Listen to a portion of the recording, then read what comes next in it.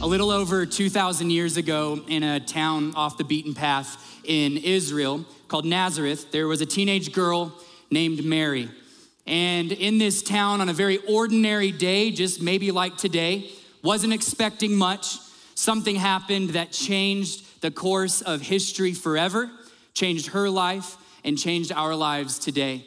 Back then, an angel, Gabriel, was sent by God to Mary, a teenage girl in Nazareth, to tell her that the Son of God, the Messiah that all of Israel had been waiting for, was not only going to come, but was going to be born from her.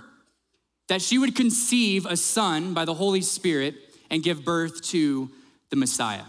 This is a huge, huge deal. Sometimes when we see stories like the Christmas story, we'll look at this and we just kind of assume this was normal for Mary because it's Mary. But she was just a teenage girl, and this was not a normal day. When we think about that encounter with the angel Gabriel, he also told her and later Joseph exactly what to name the baby. There were two specific names. One was Jesus, indicating what he came to do to bring salvation to his people. And the other name was Emmanuel, which indicated who he was. He was God himself with his people. Jesus and Emmanuel. The entire gospel and the entire point of Christianity is packed into those two names. He came to save us, and he did that by becoming one of us. When we think about this story, it is an odd story because now we have to think about that Mary is engaged to Joseph. They're betrothed, and this is a very big deal. Now she'd had this encounter with an angel, and imagine trying to figure out a way to tell your fiance that you're pregnant in the midst of all this, and then how? Joseph, obviously, he sees she's pregnant, and we see in the story that he, because he's an honorable person, doesn't want to embarrass her, but he plans on divorcing her and calling off the engagement. But an angel appears to Joseph in a dream, and in this dream, the angel tells Joseph the exact same thing, that God had also chosen him to father the coming Messiah, the Son of God, and that his name would be Jesus and Emmanuel. Joseph, it's a very heavy thing. Like when you picture being Mary and now you picture being Joseph, this is a very big deal because Joseph just the day before was looking at Mary saying, are you sure you're telling me? He sees that she's pregnant and he says, who's the father? And then she gives the Sunday school answer kind of, right? The Lord. And that's not believable. But now Joseph has a dream and his answer is going to be the exact same thing to all the unbelieving people around. So Mary is pregnant and all the months go by. And in the 9th month, Caesar Augustus, we read in Luke chapter 2, Caesar Augustus orders a census for the entire Roman Empire. And Joseph and Mary are ordered to go back to Bethlehem, the city of David, because Joseph is a descendant of David and they had to go back to the land or cities of their forefathers for the census. So she's 9 months pregnant. It's a 70-mile journey, a 4 to 5 day journey, especially in those conditions with a donkey. She's 9 months pregnant, and I know what every guy in here is thinking. Poor Joseph. I mean, I'm joking, it's a joke. It's a long journey. All the ladies are like, I should not have come to this church. It's a joke. They get to Bethlehem, and we know this story. They're looking for a place to stay. And because of the census and probably because of their slower travel, they're getting there last and there's no space. There's no room in any of their relatives' houses, their friends' houses. There's no room, the Bible tells us, in the inn. And finally, over the course of that night, you can imagine it's cold and Mary is going into labor and she's starting contractions and Joseph is frantic and she's crying and he begins to be emotional and they're trying to find a place and finally someone offers them a stable. We don't know for sure what this building or cave was, but we do know that it facilitated as a stable for animals. And so you can imagine being Joseph and Mary and trying to figure out all this stuff and wrap your mind around what's going on. But Jesus was born in the middle of that scenario in Bethlehem on a cold floor in a stable. While this is happening, an angel appears to some shepherds on the hillside in Bethlehem. I was actually in Bethlehem a couple months ago with many of you. We went on a trip to Israel, and I was standing in Bethlehem on one of these hillsides, looking up into the sky and imagining what it was like that night as this angel descends over the shepherds and proclaims that the Messiah, the Savior of the world, has been born, and that this is good news, that joy had finally come to the earth. And we'll talk in a few minutes about why the angel appeared to shepherds. But all the while that this is going on, we also know there's another part of the story where there are wise men coming from the east. They may have been coming from Persia. They may have been coming from the area of ancient Babylon. But what we do know is there are wise men, and they're also called magi. Magi is an Old Testament word, and we see that appear actually in the story of Daniel. Daniel, as a teenager, was in exile in Babylon, kidnapped from Israel. Daniel, we know in the story, rose up into the ranks all the way up in Babylon and became the head magi. So many theologians and scholars believe that the wise men knew something about a prophecy and a rising star because of the prophecies of the Old Testament, and they're piecing things together, remembering all of the years before, the hundreds of years before, the knowledge passed down from Daniel. So they had the faith to start this trek and go all the way there. And through a series of events, months of traveling, they finally find their way to where Jesus was in Bethlehem with Mary and Joseph, and they bring the famous gifts, gold, frankincense, and myrrh. And we finally get the scene of the famous nativity that we're so familiar seeing. That's the Christmas story, the fast version, the Christmas story in a nutshell. And I want us to look at this again, the Christmas story, and I want us to look at what this actually reveals to us. It reveals so much, but I chose three aspects of this, three things that the Christmas story reveals today, because all of Christianity hangs on what happened on Christmas morning a little over 2,000 years ago. God became man to save us from our sins. The first thing that the Christmas story reveals is the power of expectation. The power of expectation. We know we experience the power of expectation all the time. So tonight when we go to bed, it's Christmas Eve. Tonight when we go to bed, if you have little kids in the house, Mandy and I have 4 kids, especially when they were littler, there was no need for an alarm clock on Christmas morning, ever. There was no need. There was no need for parents to have an alarm clock on Christmas morning because your kids are filled so much with expectation. There is an internal alarm clock that will go off in the middle of the night, just like we saw in that video. And they will wake the parents up. Why? Because of expectation for the next morning. All the weeks leading up to Christmas morning, they're shaking gifts and trying to find them in the house and all of these different things, right? But it's a completely different story on the first day of school after Christmas break in January. There is no expectation, there's only dread. You cannot set up enough alarm clocks. You can't set up enough little things with snooze. I mean, they are going to sleep and you're dragging them out of bed. Why? Because expectation has power. And this Christmas story reveals the power of expectation. And I want to look at it through the lens of the wise men or the magi. In Matthew chapter 2, verses 1-6, I want to read this short little segment of their story. After Jesus was born in Bethlehem in Judea, during the time of King Herod, magi or wise men from the east came to Jerusalem and asked, "Where is the one who has been born King of the Jews? We saw his star when it rose and have come to worship him." When King Herod heard this, he was disturbed. I mean, they're brave. I don't know if they're really that wise of men, because they're walking into a palace with an existing king saying, "Where's the real one? Where's the real one?" And he was disturbed, and all of Jerusalem with him. When he had called together all the people's chief priests and teachers of the law, he asked them where the Messiah was to be born. This is Herod gathering the Jewish scholars and priests. "Where's the Messiah to be born?" "In Bethlehem in Judea," they replied, "for this is what the prophet has written." And this is a quote from Micah in the Old Testament, Micah 5:2. "But you, Bethlehem, in the land of Judah, are by no means least among the rulers of Judah, for out of you will come a ruler who will shepherd my people, Israel." So I want to set the stage for this, but I want you to think, can you imagine the level of expectation and faith the wise men had to have in order to pack up all of their belongings and go on what many scholars believe round trip could have been at the time it was all done, a 6-month trip. This is a lot of faith and a lot of expectation about what they might find.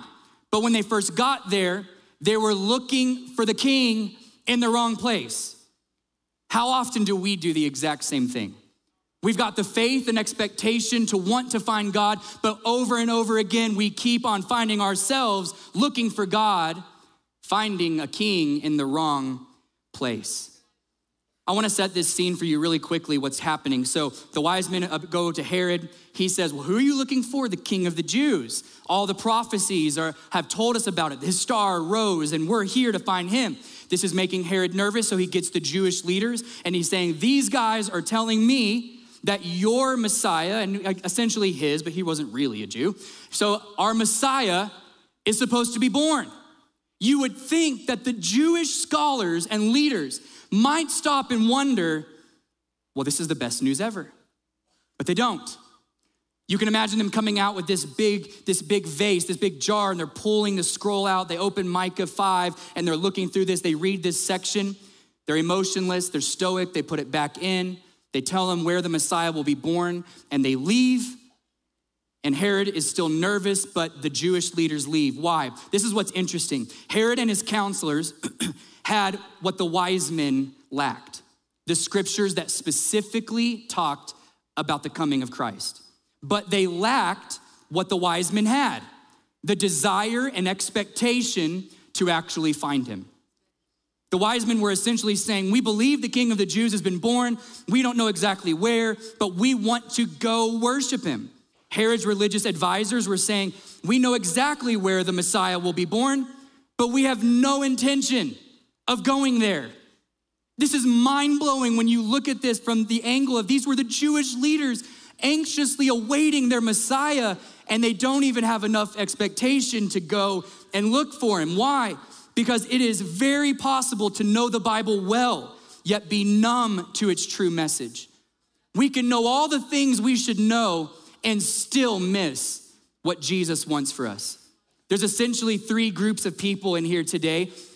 One group might be like the wise men, where you have all the faith and expectation, you're wanting to believe. You think all of this points to something beyond this world, all the darkness in the world, you believe there's a light, but you lack the details to know what it truly means to have a relationship with Jesus. You're in the right place. There's also a group of people, you might be more like the Jewish leaders, where we've grown up in church, we've been to church a lot. I know quite a bit of scripture. I would consider myself a religious person, but I've found myself in the last few years lacking the expectation to receive from Christ what he really wants to give me, to really, truly find him. Or some of us might be like King Herod when we hear about Jesus coming, when we hear about Jesus wanting a relationship with us, when we hear about the Messiah being here and celebrating Christmas, all we think about with Christianity is it's a threat to my lifestyle. It's a threat to my plans, what I want. I don't want Jesus near me because he's just a threat. And that's how Herod viewed him that day. The wise men eventually found what they were looking for, but probably what they weren't expecting is that they didn't find Jesus in a palace. They found him in an animal's manger. An animal's manger. So before I go to the second thing the Christmas story reveals, I want to ask you this question. What happens when you follow a star and that star leads you to a stable? What happens when you follow what God says, but you still find yourself today, it might be in a situation that you never wanted to be in, a financial situation, a relational situation.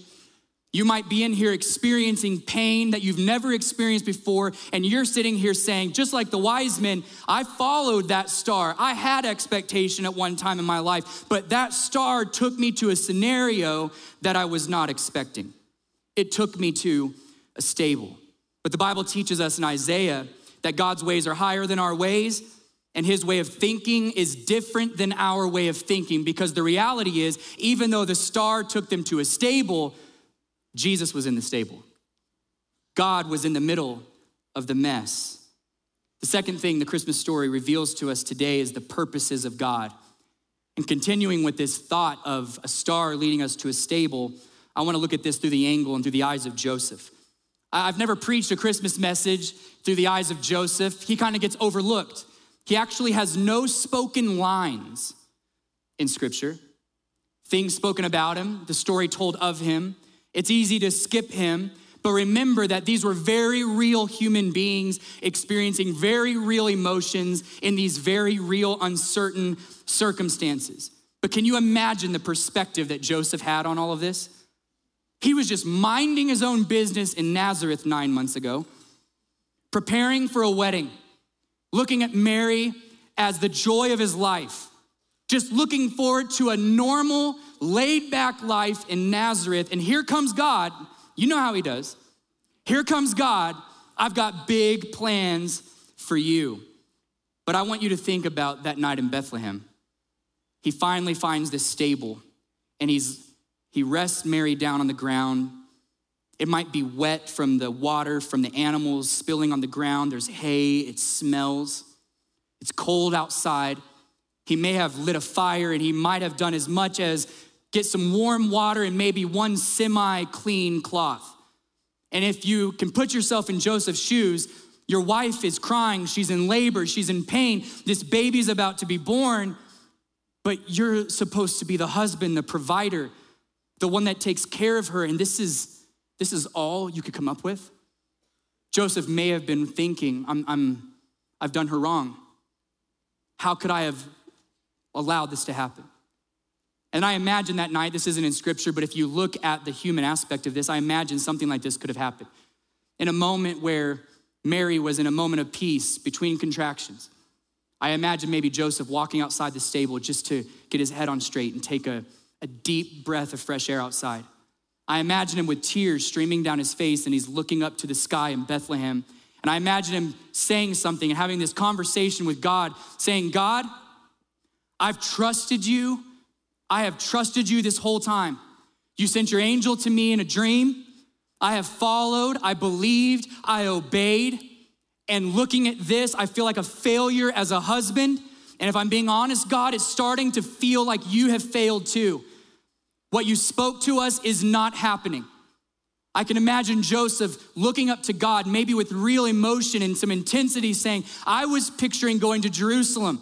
I was picturing the baby being born around family and a parade happening because this baby is going to be in the Messiah.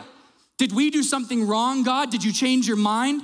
The purpose you had for our life, the purpose for the baby, the purpose for me, the plans for our family. Did we mess up or did you? Because this isn't right. We might look at a prayer like that and think, I haven't said those exact words, but I've said something very similar. Because we've all found ourselves at different times following God, finding ourselves at a crossroads and in a situation where we're wondering, God, two things, either I messed up or you, but this isn't right.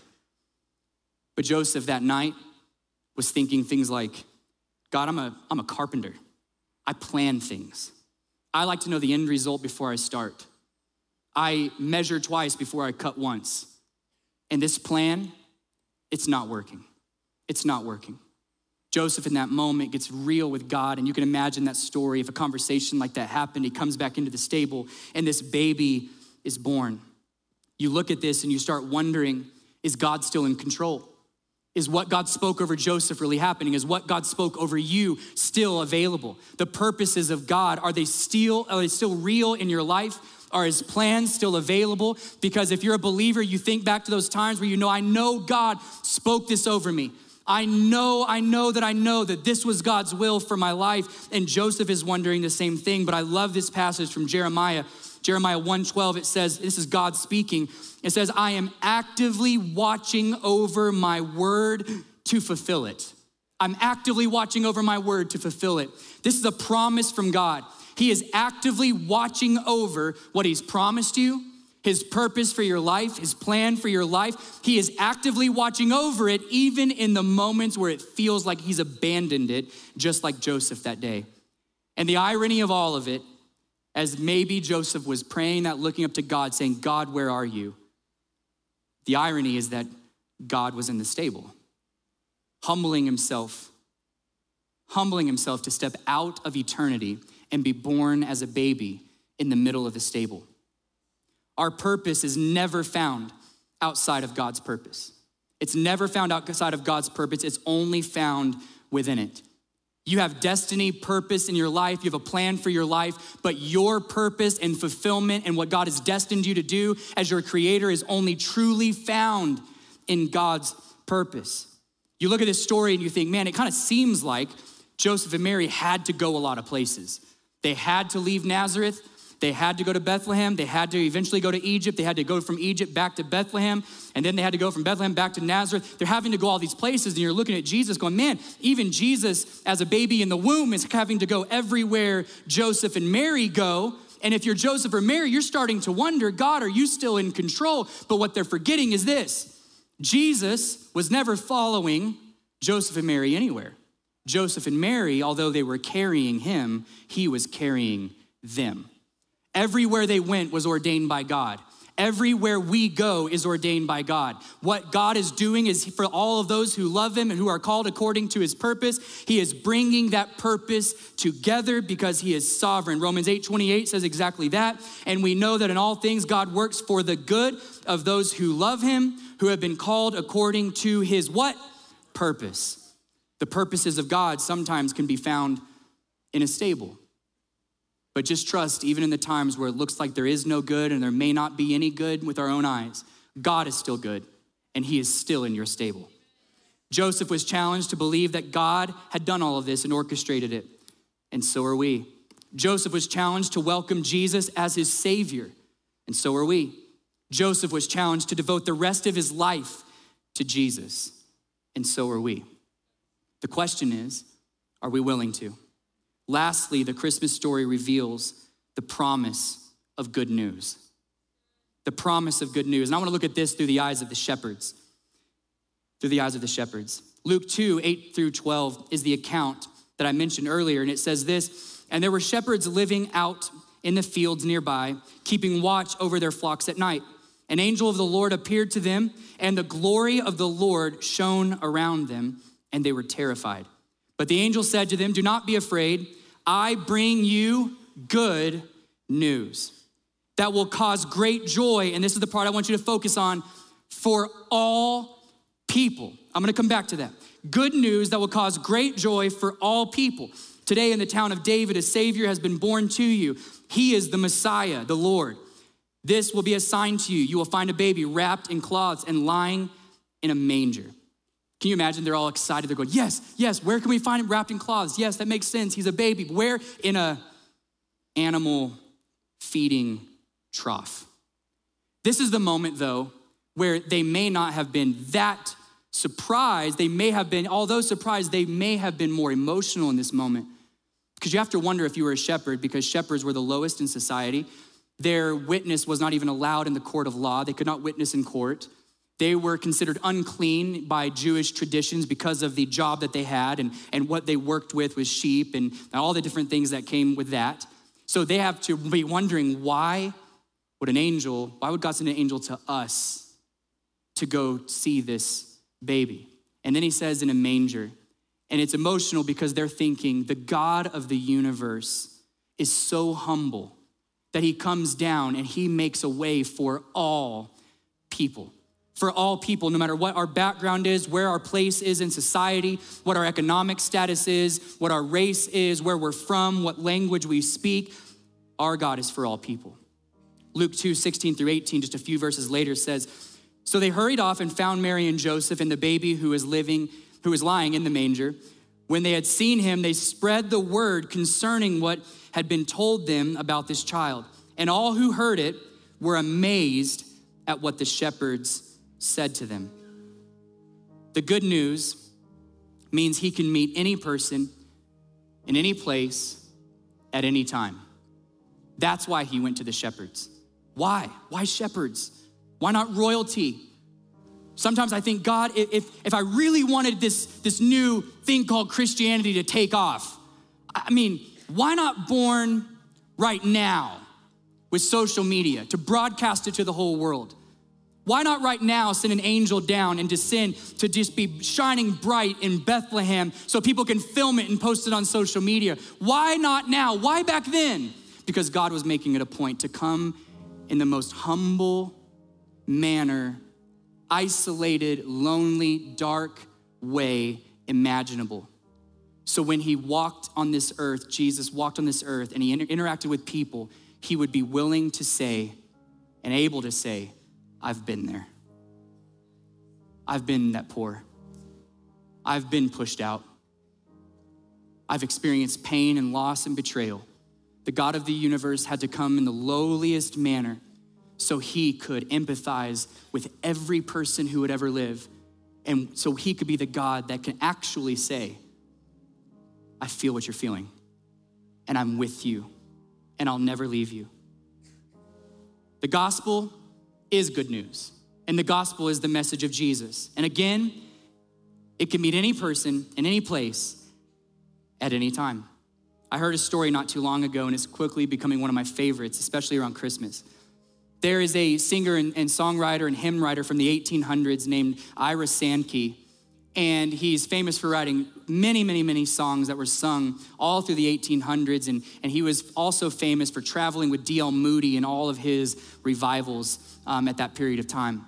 There was one Christmas Eve night where Sankey was on a steamboat going up the Delaware River.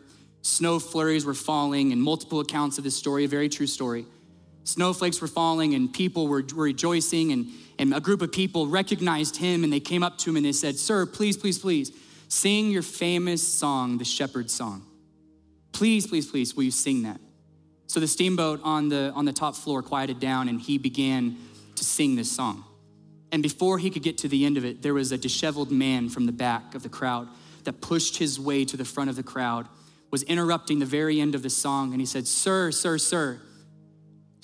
Sankey, please can I ask you a question? Please can I ask you a question? And he was frantic. So he said, okay, and he invited him to ask him a question, and loud enough for everyone to hear. He said, I have to know something. I have to know something. Did you fight in the war, referring to the Civil War? Did you fight in the war? And he said, yes, I fought in the war. And he said, back in 1862, in June of that year, were you on a field in Virginia at that time, in June, with a moonlit sky? And back then, could you possibly remember if you were the man that was singing this song as you were walking the picket line that night? And surprised, he takes a step back, and Sankey nodded his head and said, yes, I remember that night vividly. I'm that man. And he told him, he said, I was in the Confederate Army. And that night I heard singing, and I walked to the front of the battle lines when everyone else was asleep. And I saw you walking in the moonlight as clear as day, and I lifted my musket. And I was aiming it right at you and had a clear shot and was about to pull the trigger when I started listening to what you were singing. He said you started singing about an angel that was telling these shepherds about the good news that had been born. And this good news would end up being the good shepherd. And I'll never forget those words. And as you kept singing into the night, the words kept piercing my heart. And for the first time in the entire war, I felt conviction and a heaviness on me that I couldn't explain. I couldn't shake it. And as I held that musket aimed at your head, my arms began to shake, and I heard a voice say, put it down. So I put it down. And he said, I was never the same. I didn't know what to do about it, but I was shaken up. And for the rest of the war, I didn't know what to do. And I'm always wondering, what is this good news? Who is this good shepherd? I need someone to tell me. And he said, I need you to tell me, do all of these people know about the good shepherd and what you're singing? And could that good shepherd still accept someone who has done what I've done, who has fought for what I fought for? I need this weight and guilt off of me. And Sankey brought him near. And he said this famous little line that I said a second ago. He said, the God that we serve, the good shepherd, will meet anyone at any time and in any place. He said, there are no outcasts in the kingdom of God because we serve the good shepherd. And right there, yes, right there on that ship, they got down on their knees. The crowd gathers around and lays hands on him, and Sankey leads him to Christ on that ship. The guilt and shame was off. And he stood and looked at the crowd, Sankey, and he said, always remember, the God that we serve receives you, anyone, anytime, and in any place. I want to end today telling you that exact same thing.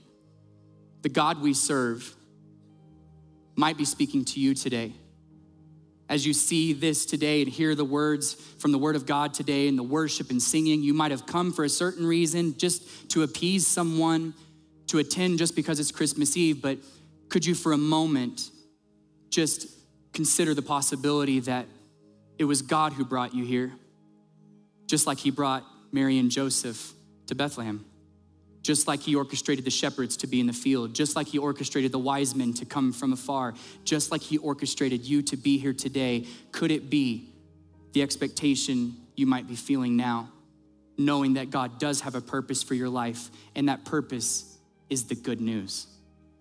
Jesus Christ stepped out of eternity, stepped into this world, took on human form and lived a life fully God and fully man. He knew that we could never be the ultimate sacrifice for ourselves. We could never live a perfect life. We could never do it, but there was one who could, and it was Jesus. The Bible says that the wages of sin is death. That's why Jesus went to the cross.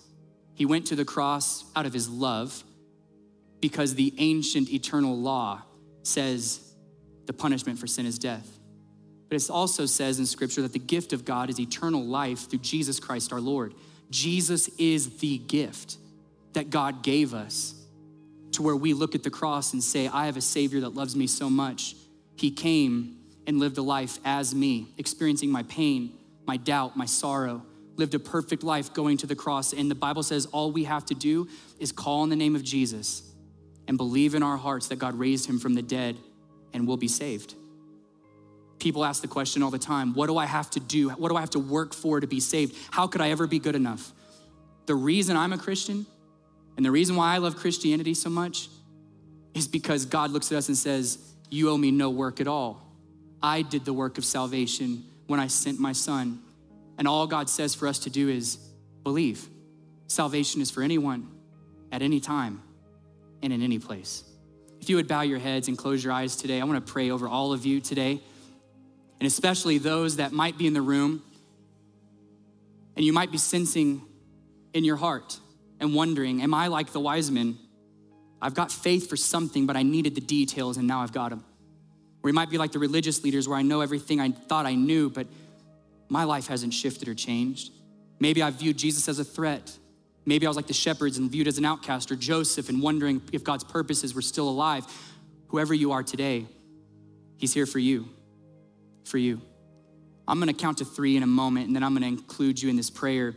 But today I'm not gonna have you stand up or come forward or anything like that, but if you would like to be included in a prayer to receive Christ as your Savior, in a moment when I count to 3, I'm just gonna ask you to lift your hand up for a moment, just a second, and you can put it right back down. I just like to know who I'm praying for, and I also believe there's just something about taking a physical step to show what's happening on the inside, going public, and I just really believe strongly in that. But I'll tell you this, there's no better day than today than to surrender our lives to Jesus.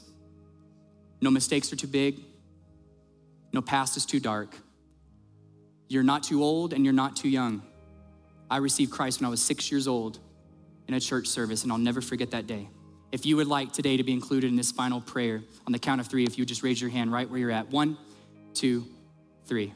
Just right where you're at. I would love to see your hands. Thank you, guys. Thank you. Thank you. Thank you, guys. Right here, I see you. Thank you. Thank you so much. Amazing. Thank you. I'm gonna pray, and I want you to know this. My prayer doesn't save anyone, and really, it's not even a prayer that saves anyone. It's a belief. It's a declaration from our heart. It's acknowledging that Jesus is Savior and Lord, and saying, Jesus, I know I'm not gonna be perfect, but I'm gonna be dedicated today. I wanna give my life to you.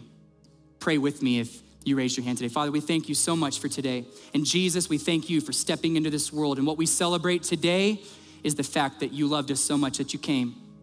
You are Jesus and Emmanuel. You are the God of salvation and the God who became us, the God who is with us, that I can have relationship with. We invite you into our lives, Jesus. We surrender our life to you. We believe that you died on the cross for our sins. We acknowledge our sin. And in this moment, we declare to turn from it. God, I know I'll make mistakes, but I'm asking for your grace to pick me up. And today I'm just changing directions and following you.